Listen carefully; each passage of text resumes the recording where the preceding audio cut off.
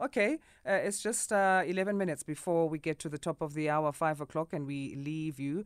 And let's talk agriculture now. Let's go straight to that, planting the seeds. Talking saffron and harvesting this red gold in the Karoo. And saffron is produced in the subcontinent, Iran and India. By 2027, the industry is set to be worth 22 billion rand.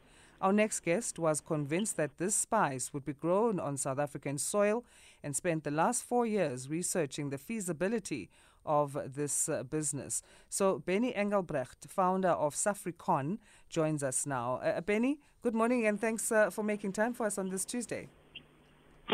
Good morning. Thank you very much for the opportunity, and good morning to all the early starters. Awesome. And I think your story is a bit similar to mine. You were supposed to get into family farming in a farm, and then you ended up getting into the television industry. For me, it was the radio industry. So we talk agriculture and media, and we see how we mix those things. But you took 4 years of research then to get into the growing of saffron. Tell us about that process, because primarily, I mean, the biggest producer is Iran. We would have never thought South Africa can do this. Yeah, look, the research started about 8 years ago. The last 4 years is production. But yeah, you know as well as me, when farming's in your blood, in the soil's under your skin, you can't wash it out. Mm-hmm. So years and years I've been yearning to farm, and I just thought there must be something that hasn't been done. I can become a wheat farmer or mixed farmer or sheep farmer, but there's got to be something that nobody's done before. There was a lady in Vrindal that did some trials on her own, and I contacted her. We had a lengthy discussion, and I had to make a decision. I said, well, I'm going to pursue this, doesn't matter what. I looked at in my research, I looked at the climatic conditions of Iran and try and compare it to where in South Africa that would work. Mm-hmm. But at that stage, I was still in Joburg, so I got a few bulbs, and I planted them in Joburg, and they grew and they flowered, and I saw, well, if it works here, it can most probably work anywhere in South Africa. Mm.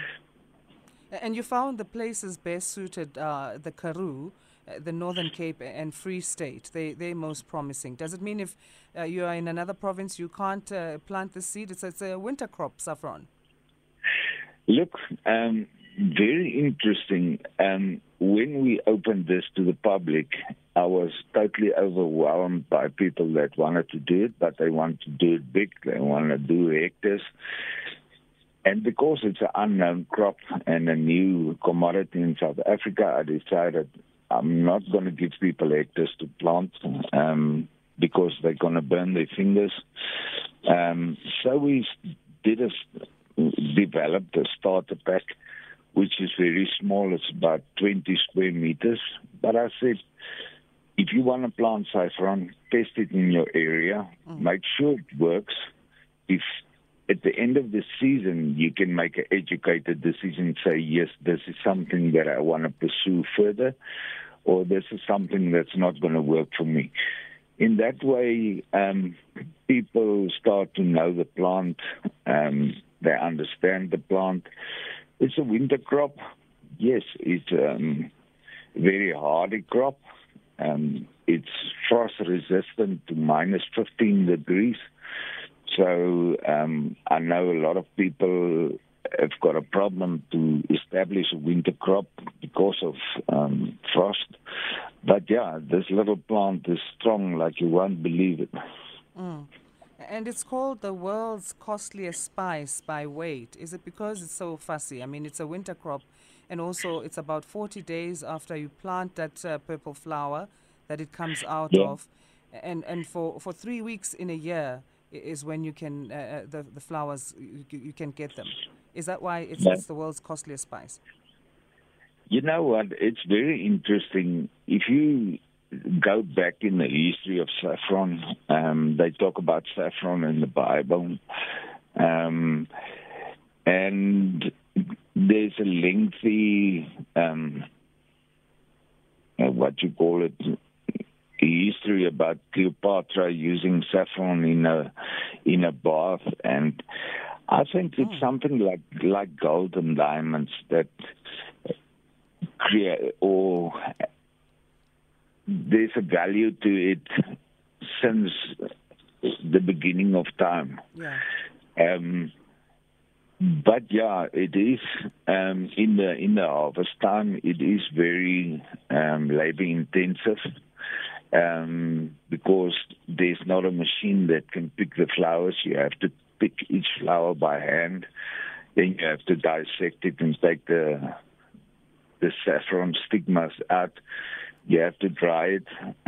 Although it's a very simple process, it still needs that manual labor to do it. And, you know, if you just think about, you need about 150,000 flowers to make 1 kilogram of saffron. It is labor intensive, definitely. And that is most probably why it's so costly. Obviously, also, the demand for it across the world is very big, and the supply is very low. In Iran, there was some flash floods last year, which put a lot of their farmers off their ground, which means, again, the price rises because of demand. So, yeah, it is a very costly space. So tell us, I mean, in terms of your business model, because you do say that you only need a small piece of land to enter this agricultural space, particularly this crop of saffron. But you are also, you give people capital and you give them corms, which are what comes from saffron bulbs and what the plants on the ground, like it's sort of like a root to produce this purple flower. But take us through the process of what you provide for those who come forward and want to get into franchising. Look, like I said earlier, start small, small steps. Make sure that you understand the plant. That's why we've got the starter pack. Yeah, it is. The scope is so open in South Africa, and we're so used to economic unit in South Africa. If you want to farm, let's take wheat farming. You need about 150 to 200 hectares to have an economic unit. In saffron, you need a quarter of a hectare to have an economic unit.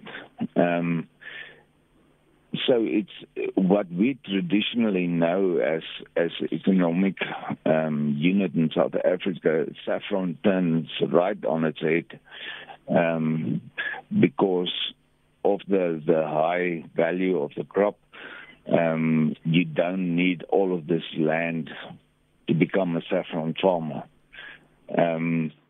Saffricon, we don't have any assistance at this stage that we're giving. We're looking towards government and funders to help us. We're a new company, so we're also establishing ourselves. So we don't at this time have the means to financially support people, unfortunately. But that's something that we're working towards. We want to make a difference. Okay. In people's lives, because I believe there's more small pieces of land in South Africa than there are big farms. And how do people connect with Saffricon, those who want to be in this franchise business? They can go to the website, saffricon.co.za or saffricon.com, Saffricon with 2 Fs, or they can send a mail to info@saffricon.com, and we will gladly assist them and give them all the information that they need to get started. All right. Thank you so much. And how much is one looking at in terms of starting out? How much do you need as capital? A starter pack is 15,000. In that, you get about 500 to 700 corms, which are the seeds, it's bulbs. You get a manual that explains to you exactly how you need to plant this and how you need to treat it. You get some fertilizer with it. We send you a bag for a soil sample so your soil can be tested and make sure that it's right. Okay. All of that comes in it. Thank you so much. We really appreciate your time for coming through on this Tuesday. Saffricon.com. Bennie Engelbrecht is founder of Saffricon. Our quote of the morning: